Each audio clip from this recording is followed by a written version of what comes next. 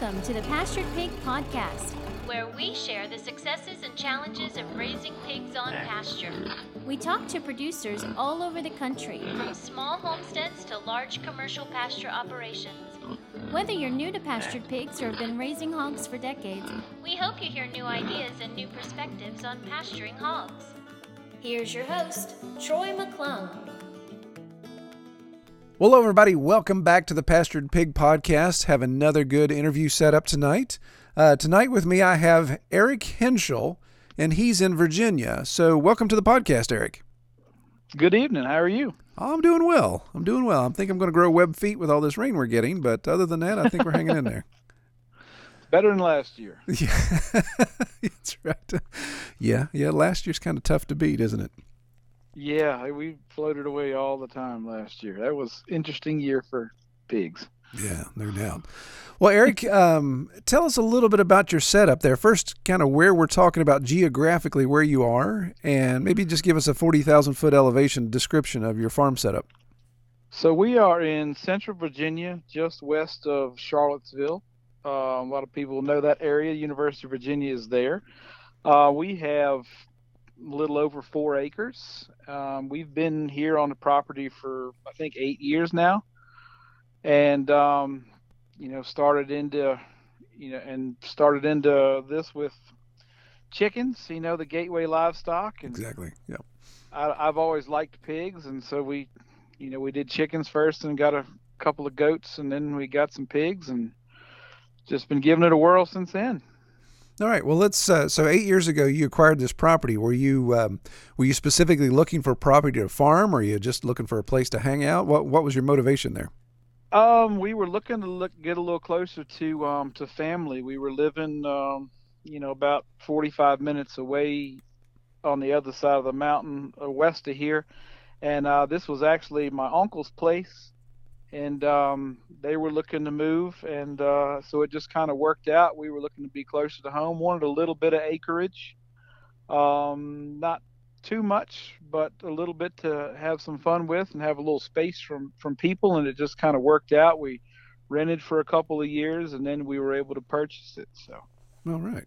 Is this did this property come with any improvements already, or was it just raw land? It had a house and a little storage shed on it, and since then we have added a 30 by 30 shop, which still needs to have the ends enclosed, and I was able to get a 12 by 12 storage shed from the estate where I've worked. There was one they wanted to get rid of. I was able to have it moved here, so we put chickens in there and have a little stall and feed storage and kind of a garden shed all together. Yeah. All right. Yeah. Sounds like you're putting some infrastructure together then. Yeah, a little bit at a time. It's slow, but it's coming on. We've probably we've done the chickens, I think, probably 5 or 6 years, and pigs for 3. So yeah. So in that area of Virginia, I'm very familiar with that area. There's some land that's flat, and there's some land that's not flat. So what do you have there in that 4 acres? Ours is definitely rolling. Ours it starts, the back corner of the property is high, and it goes all the way down into a creek in the bottom. And it's weird layout because it kind of horseshoes around. I have a neighbor, and we kind of horseshoe all the way around them. So the layout's a little bit weird. We've been raising pigs on about 100 by 100 area, and it starts out really well. You can, when they're small, because we pretty much, we don't breed or anything with the limited space we've done. Gotten piglets, 6, probably around 8 weeks, mm-hmm. And then we finish them out from there. And so when they're younger and small, it's nice because I can rotate them a little bit through there, and then toward the end, it turns into more of a dry lot than I would like for it to. But some of the other areas where I want to put them, I don't have some of the infrastructure up. I grew up on a dairy farm as a kid, and I've chased enough livestock in my life, so I take it a little bit slower. I want to have a good secure perimeter fence, because that's no fun chasing livestock in the road if you don't have to. Yeah, exactly. Yeah, I can understand you on that. Definitely don't want to plow ahead without having some of that in place. No, definitely not. So we've kind of taken it slow and trying to work on, updating the pasture a little bit, as it, every year planting a little bit different. And, like last year with the rain, you couldn't keep anything growing, and then it stayed so wet you couldn't plant anything and give it time. So last year was really hard on that area. Yeah. But we brought it back a little bit this year. So. Gotcha. All right. So how many pigs are you finishing annually? 6. 6. Right Yeah. now. Okay. Yeah. 6 is pretty much, I think, with the way we have it set up right now, in order to not, degrade the land. That's about the max for the moment. Mm-hmm. So you're getting your feeders in the spring and you're finishing in the fall? Yeah, we're getting our feeders, optimally, if I can get them, around late April, early May, and then take them through to November. That works out about perfect. There are some peach orchards right in the area where we live, and I've been really lucky that they've been able to give me most of the stuff they can't sell there at the fruit stand. So I get a lot of peaches and then a few apples and some pumpkins and stuff toward the end of the season. So getting them right about then is right before peaches really start to come in, so I can take advantage of the whole season of the fruit that they have. Oh yeah, that's excellent. Very good. So that helps out a lot. Yeah, so I assume you just processed here several weeks ago then.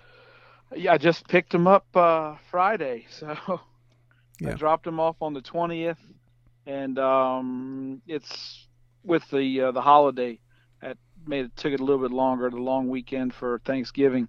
So we picked them up on Friday. Everything was ready. They're a lot they're a lot easier to handle on the way back, aren't they? I did a bunch of research, and just having 6 of them, I can usually park the trailer in there on the edge for a couple of weeks, and they usually load themselves. So. Right. Yeah. No heavy lifting.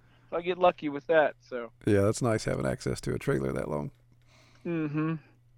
All right. Well, let's talk about the breed. So, what breed choice did you go with? Are you raising mutts, or do you have a specific breed you go after? The first year we did American guinea hogs. I had been researching that, and my grandfather raised hogs when I was really little. He was a commercial beef farmer, and he raised hogs commercially, and I'd kind of heard some, the fun stories some of the old pig farmers like to tell you. So I've always liked pigs, but I was a little scared too. So I was reading about that breed being docile and just easy to manage, and so we tried some of them. I don't think they were pure guinea hogs because they finished out a little bit heavier than some do.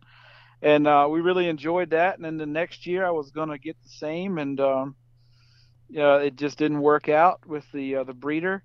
And so I got to looking around. I was interested. I listened to some other podcasts and done some research on Herefords. And my grandfather used to raise Hereford cattle, and I've always liked that red and white. So I looked around and was able to actually find some in the area. And so this year and last year we did Hereford, and some of them had a little bit of Berkshire in them, so a little bit of a Hereford Berkshire cross, and just really enjoyed them. They've just been a nice breed. They finish well and pretty quickly, and and I like red and white pigs. Yeah. So comparing that to Berkshire, are there pros and cons? Or I'm sorry, comparing that to the guinea hog, are you seeing pros and cons? Are there pluses and minuses of both? The guinea hogs, the ones we had gotten, they had been raised on the people that had them. They had, I think, a boar and 3 sows on like a 5-acre field, and it was some huts, and they did all the farrowing and everything was on pasture, and they seemed to be maybe a little bit hardier in that regard. Like they would eat just about anything vegetable wise and stuff you gave them. And then whereas the Herefords, they didn't like cucumbers, and they didn't like peppers or bell peppers. If you got any of those, they wouldn't touch them. And those guinea hogs would eat everything. Yeah. Like that. But other than that, the kids really liked the guinea hogs better. Just personality wise, they're a little smaller. They'd go in there and play with them and whatnot. But as far as everything else, the Herefords eat more just because you can free choice feed them, whereas the guinea hogs, you didn't want to. But on the other hand, it takes about the same amount of time either way. And the yield difference in the end is so much greater with the Hereford opposed to the guinea hog. Yeah. Yeah. If we were just doing it for fun here to have one around, and I'd probably have one here and you just let it roam around and eat on stuff for 10 or 12 months, and that would be one thing. But I remember when we had those first ones processed, the processor asked one of the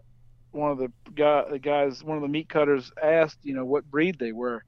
And I told him, and he said that they had someone that brought Mangalitsa's in there, and these look just like that with that porcelain white fat and just the way they were. Either they looked like small Mangalitsa's. He was impressed with them. Yeah.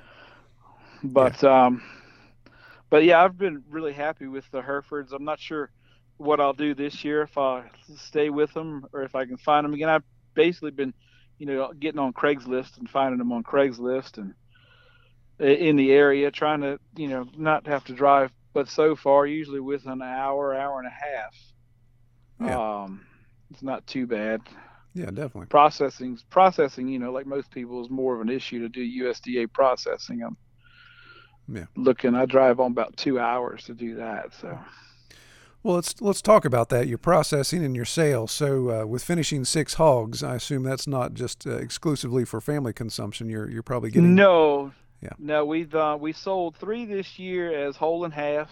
Mm-hmm. Last year we did 4 hogs, and we sold 2 and kept 2, and we ended up selling about half of one and eating all the rest of it ourselves. Mm-hmm. We've got I've got three kids and a niece that live with us, and then my mother-in-law, and so there's 7 of us here. So we can put a hurting on some pork. Yeah. So this year we did. Yeah, this year we kept 3 ourselves, and we'll sell, probably at least one of them. I don't really push it too hard because, I have a few people that want some, and some friends, and, I have a couple ladies I sell eggs to, and one of them, they buy a little bit, but mostly friends and family. And it's basically really right now, a lot of it is, get the kids to know where their food comes from, and have just learn a lot, be out here. It's really funny.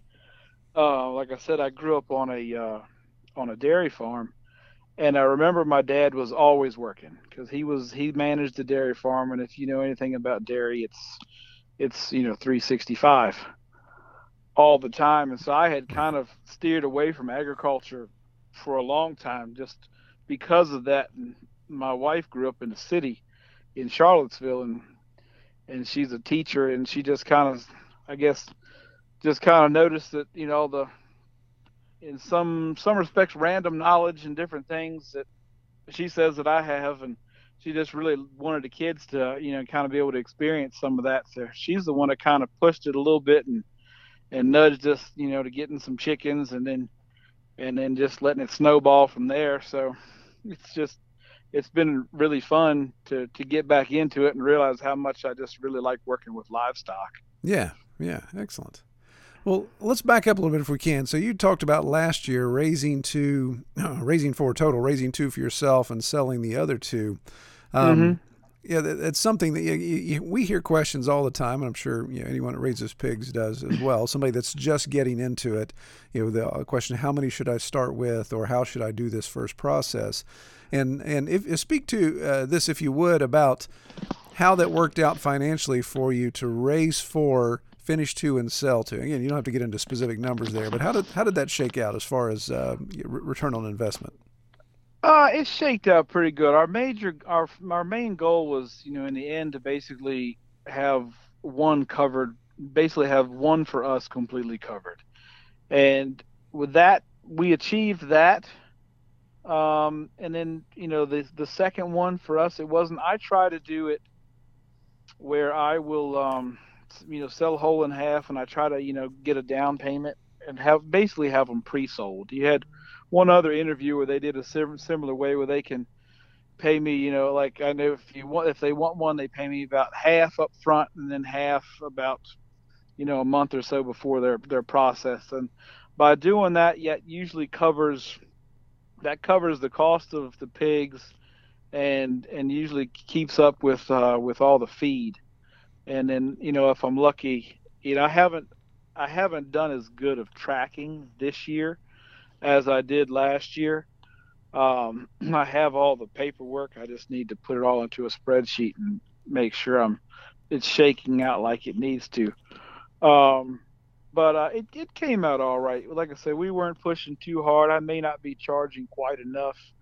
You look at the feed. In the past with the guinea hogs, we really just did a 16% grower finisher feed, but they didn't require very much. You just give them like a half a 5-gallon bucket for 4 of them, twice a day, and then let them forage. Other than that, and then last year with the 4, we did free feed. I didn't have a whole lot of storage, but I was also trying a few things. There was a gentleman about an hour and a half north of here, and he had some non-GMO corn he had raised and was selling on the farm there. I'm not particular myself for non-GMO or not, but it was cheaper to buy 100 pounds of corn from him than it was to buy the pig feed, or to buy cracked corn from the feed store. So I'd go up there and buy 5,000 pounds of corn from him, and then come back and get some soybean meal and some mineral and mix it. And I tried that, and you realize, I don't know if, after the time and the fuel and everything, if I was really saving a whole lot. But it was fun to do, and the experience. And then this year I just free fed, just a conventional 16% grower ration. And but I also was able to find a big tote online, on Craigslist, or might have been the Facebook Marketplace. And because at the feed store, they'll give you you pay X amount for a bag of feed, and if you buy 10 bags, you get a little bit of a break, and if you buy 20 bags, you get a little bit more of a break. And I had enough storage for about 20 to 25 bags, so I could kind of use the economies of scale a little bit more this year, which helped having 6 pigs and going through more, definitely more feed than I did last year. Sure, yeah. But so your storage. So you said something about getting a bin. So what were you actually storing that in? I found a big plastic. It's almost like a plastic pallet tote kind of thing that was made to hold liquid. It was the size of a pallet. Yeah, like an IBC tote.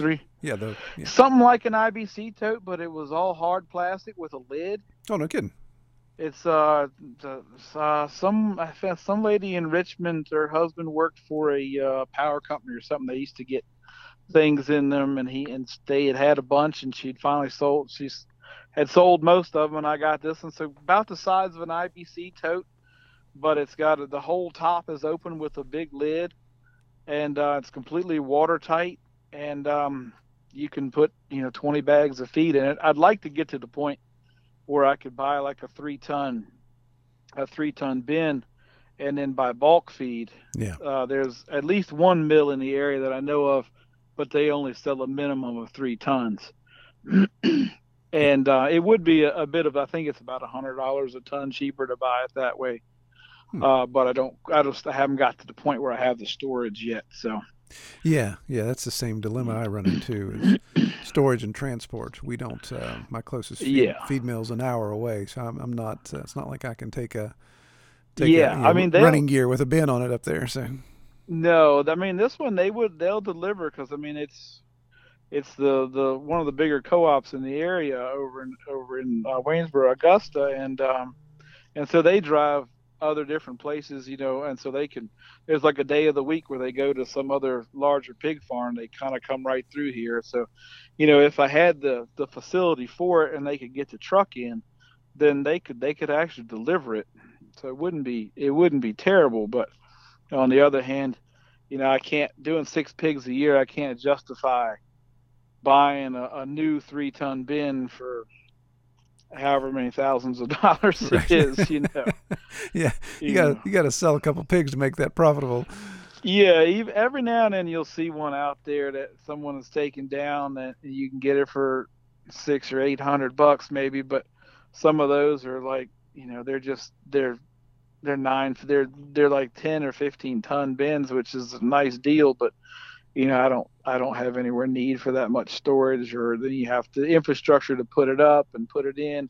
You know, at some point you just have to work with what you've got, what you can work with, and do the best you can with that. Certainly. Yeah. Yeah. Agreed. Well, let's. You talked a little bit, Eric, about your pasture setup, but let's talk about that some more. So you said you got about 100 by 100 area there.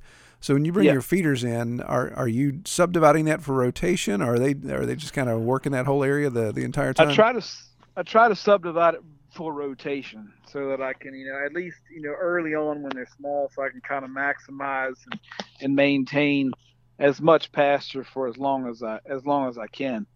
Um, and I kind of break it up into three pieces and move them around. I have a little area where I have a little hut area with the feeder and water, you know, where I kind of can keep them enclosed and train them to the electric fence, and then I can just break it up with I've done some of the hog netting and some of the just poly wire Mm-hmm.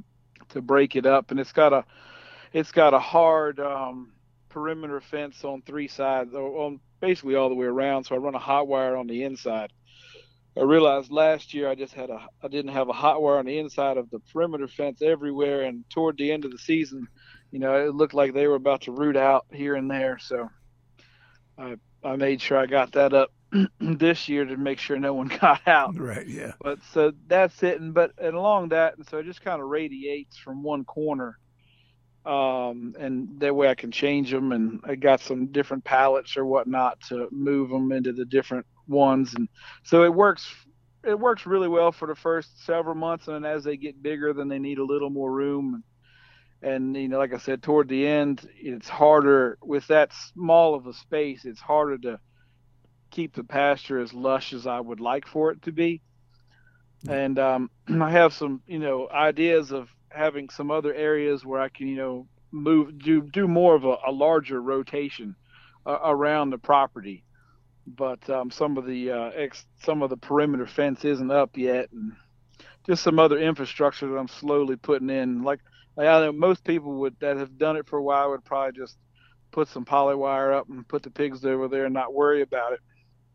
But like I said, I've chased enough livestock in the past, so I like to be extra prepared. Yeah. I don't like surprises like that. So. Well, you know, it's funny. It just depends on the animal and how long the pig's been there. But it's like just last week, my oldest son says, "Dad, pig's out," and there was our breeding sows. So I'm just watching her, and we have such a steep valley. I'm looking from the house. I have a vantage point down to see in the valley.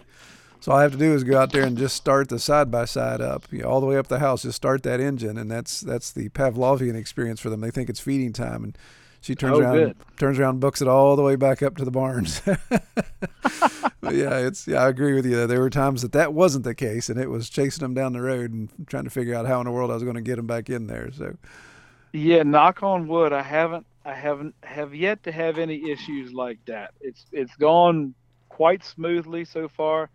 This year is the first time we had one of them.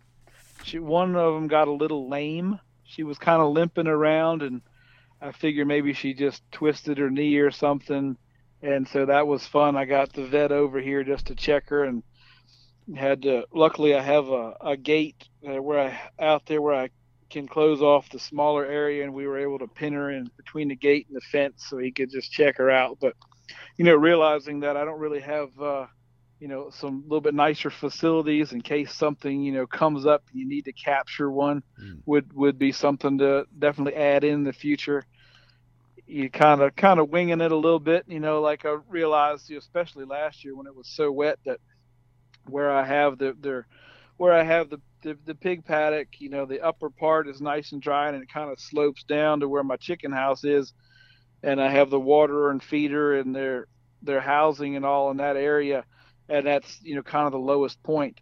and that doesn't work out really well when it's wet. The pigs don't really seem to mind Yeah.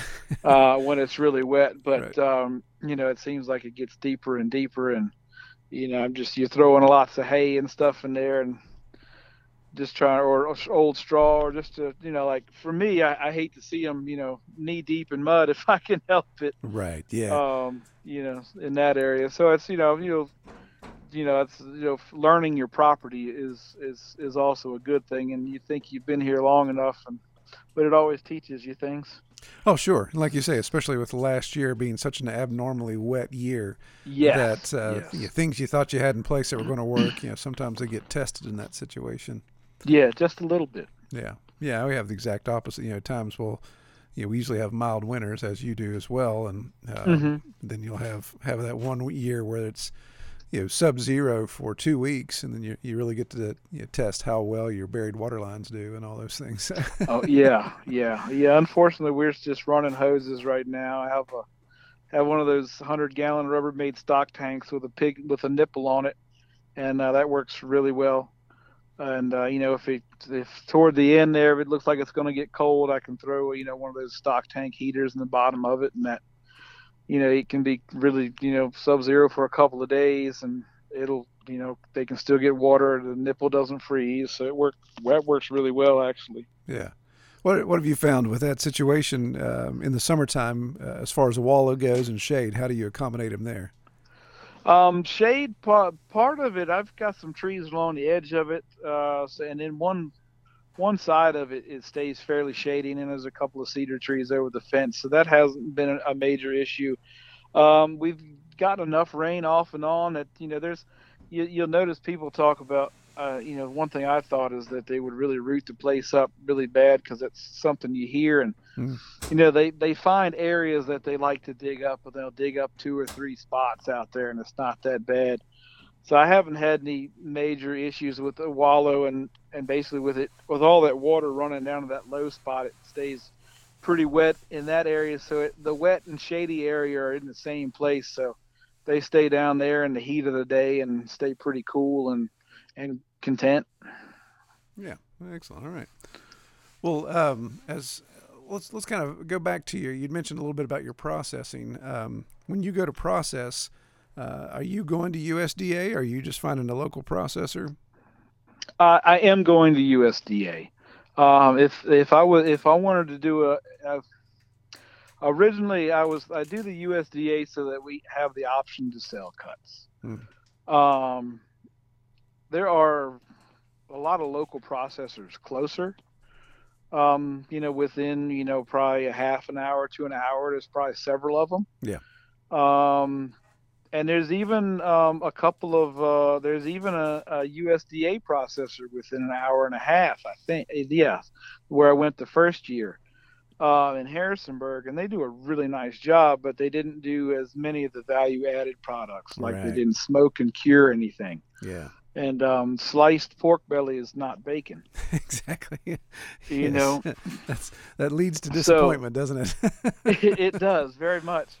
And so I remember after we went there the first year, I was looking on Craigslist and saw someone else in our county here that was selling some pigs, and I just called them and asked about where they had stuff processed, and they gave me a couple of names, and both of them were about 2 hours away north of here.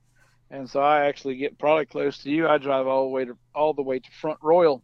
Oh, no kidding. I Yeah. had Yeah. last couple of years, and I tried them because a friend of mine last year bought a whole hog. A friend of mine from college, and he lives that direction. Yeah. So I was like, well, I'll try them, and that way on my way home, he can just meet me and make things easier.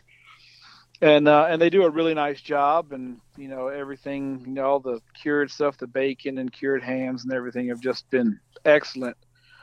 And so I went back again this year. I've been really happy with them. Yeah. Yeah. Yeah. That's not that far away from you all. Yeah, I was just in Front Royal in October, actually. Yeah, I was hoping to get up there for that event and just wasn't able to. So. All right. Well, so what? Looking forward, what's the next 5-year plan look like for you and your farm? Next 5 years, definitely here on this piece of property, I've got a little piece of perimeter fence to finish, and that'll get everything. All the perimeter will be fenced in. It's half done. It's just getting time to finish it, and then just adding some more areas for better rotation. We're my wife and I. We're always looking a little bit for maybe a little bigger piece of land. Um, it's tough to do in the area because it's an expensive area where we are, and most of the land really goes for a premium. So to be able to legitimately do more agriculture, like we'd like to expand a little bit, but we both also really like our current jobs. But we'd like to do something with more agritourism or an education. Yeah. My wife being a teacher, she really has seen the value of just the agriculture and the education side of it, and she would really like to do something more with having a destination for schools to come and do different things, and tours and some hands-on stuff. And so that's we're looking around, and maybe in 5 years or so, but definitely in the next 5 years, adding some more infrastructure here. I think if I had two or three, like if I expanded the other areas where I want to graze pigs, I think we could probably expand to 8 or 10. Because then we would have more areas to move them around. I've brought probably another acre or so of grass down on the creek side that isn't completely fenced. So if we had more room to move the pigs around more, then you could give those other areas time to rest and recover Right. in between, just to expand the rotation and and just make it more efficient. Yeah. All right. Well, excellent. That sounds like a good plan to move forward on then. Yeah, just and trying to learn more about how, just paying attention to how they work with the ground, and replant some to improve the pastures with forages that they're going to like. And we kind of like the polyculture and just the regenerative agriculture side of it, and just trying to increase the value of the land, and put nutrients back into the soil, and just try to make it better than we found it. Excellent. Absolute. That's great. That's great. Well, and I'm going to wrap up here with a question I ask everybody, and I'll, of course, ask you the same. So, in the 3 years you've been farming, what is your best experience or favorite part about raising pigs on pasture? My favorite part is when you get those piglets, and after you've trained them to the electric fence, you turn them out, and they get in that grass, and just watch them just mill around and graze. It's my favorite thing. I just love watching them in there eating grass with little blades of grass hanging out of their mouth while they're chewing on them, looking at you. It's just that's my favorite part, is just watching them contently graze, especially when they're little. Yeah, yeah. There's definitely something calming about that, and It is, yeah, definitely is. they have a lot of personality. Yeah, and watching my children grow up with it, and having some of the experiences I had, when my grandfather Yeah, was raising hogs back in the day. So, I hear you. All right. Well, Eric, is there any? Do you have any online presence where if somebody wanted to learn more about your place, they could check you out? for the most part, we're on Instagram, Okay. and that's at Henschelhof, HenSchelHof. Okay. Hof is short for farm in German. Yeah. My dad came over from Germany in the early '60s, and as a exchange student of sorts, and ended up in the dairy industry, and ended up staying over here for, I guess it's since '64. I reckon he's still here, and All right. managed a dairy farm for 30 years. So I did that, and I had the opportunity to actually work on a farm, organic vegetable farm in Germany for 10 months as an exchange student. Oh, cool. Wow. All So right. that was interesting. Yeah. Yeah. I noticed you have more of a traditional spelling of your first name there. Yep, yep. All right. Well, all right. Well, I appreciate you taking the time to sit down and talk with me tonight. And man, I hope everything goes well, and I hope you have a calm winter and your pastures recover and you're ready to go this spring. Sounds good. Me as well. All right, man. Take care, Eric. We'll talk to you soon. Thank you, Troy. We hope you have enjoyed this episode of the Pastured Pig Podcast. To learn more about our podcast or to submit topics or recommend guests for future episodes, visit redtoolhouse.com.